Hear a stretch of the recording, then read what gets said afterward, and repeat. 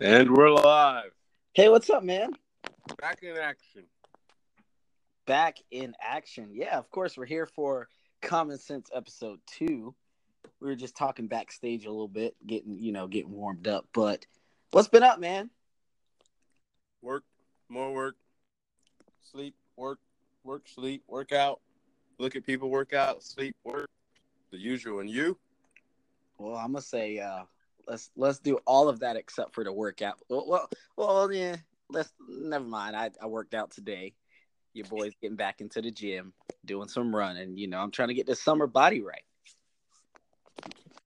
Okay, for in Alaska, 6 months out of the year is winter, so I like a winter body. Of course. Well, unfortunately, our guest speaker couldn't make it today because he had to do some of that work. So, Or was he scared? I think he was scared of us. That's what I was really saying in my head, but I'm trying to make him look good, So, he challenged us, though, man. I don't think he's ready, but, I'll disclose his name when he's actually ready. So, anywho, I don't know. I've been I've been looking at a lot of things and thinking about a lot of things. And I forgot. Thanks to everyone who replied to the message where I asked for theories and not theories, but things to talk about. And one thing stuck out to me, the Fiddler contingency theory. That's a lot of words in one mouth to prove. Jamari, what do you know about that? Well, it's basically a leadership theory that says, it goes into the formations of a leader and his way of helping to by leaders, or how they are in certain environments and how they are psychologically. It just takes a lot into the consideration of what a leader is in his opinion. Okay, and as we both know, you're a leader and I'm a leader. We both have leadership positions. But just a little background on the Mr. Fiddler, also known as Fred Fiddler. He was a smart guy, a scientist who pretty much studied personalities and characteristics of leaders back in the 1960s. One thing I don't like is way back in the day, all of these people getting famous and smart, being theorists and they come up with all these cool tricks and things. They didn't leave anything for us to discover. Like, damn, what can I discover? We know dirt is dirt and water is water, but there's nothing I can discover how to eat a Tide Pod. But anyways, this Fiddler guy was pretty cool though, because he took a lot of leaders, good and bad, and he came up with that little chart. I don't know if you were able to look at the chart, but the chart pretty much broke it down into some things, how you identify yourself as a leader, put yourself in certain situations, and then after you're done with that, determine the most effective way. So, Jamari, what in your experience, what do you think is the most effective leadership style?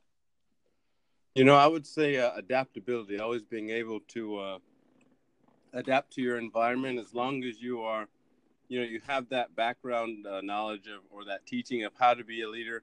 And as long as you don't deviate from it to, for the, to please one side more than the other. So adaptability is a really, really good one, making sure you're always flexible and able to take your skills and use those skills to apply any mission that you get attacked or get assigned to, rather. So adaptability, I would go with.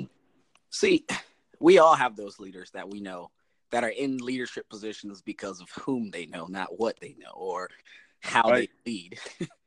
But I think my leadership style is very, very headstrong, but it's effective to certain people. Because I start off cracking that whip, because my theory is it's easier to get a horse to slow down than to actually take off running. So if you got that horse going pretty quick, you can slow them down a little bit and get them to speed where you want. But it's hard if you come in and people are slow paced. They work slow. Their projects are done late. It's hard to get them to speed it up, because they look at you and say, "Who are you? You're new. I've been this slow since the beginning of this company." But that's me. I like to come in really strong. But on a devil's advocate of that, you got those people who have been there long enough and they've been doing it. Now this rookie comes in and he has a little leadership position, and there it is. You think you can tell me what to do? Like, and I'm sure you see it on your end too, because like, I don't know a lot about the military, but sergeant majors and the 1 year lieutenants out of the ROTC in college. Aren't there people who get out of college and say, "Oh, I'm a lieutenant. You will listen to me," to a sergeant major?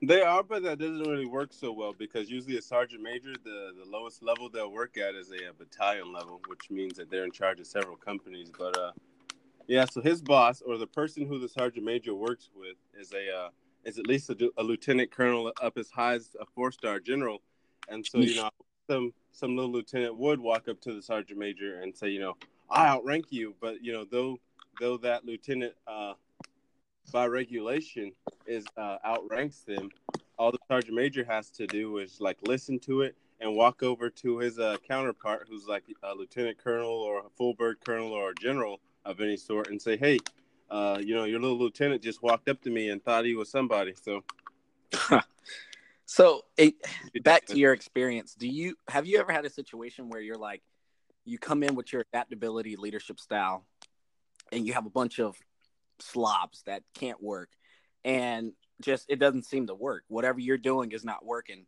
Have you ever had that? And if you did, how did you reorganize or change your style to make them be more effective?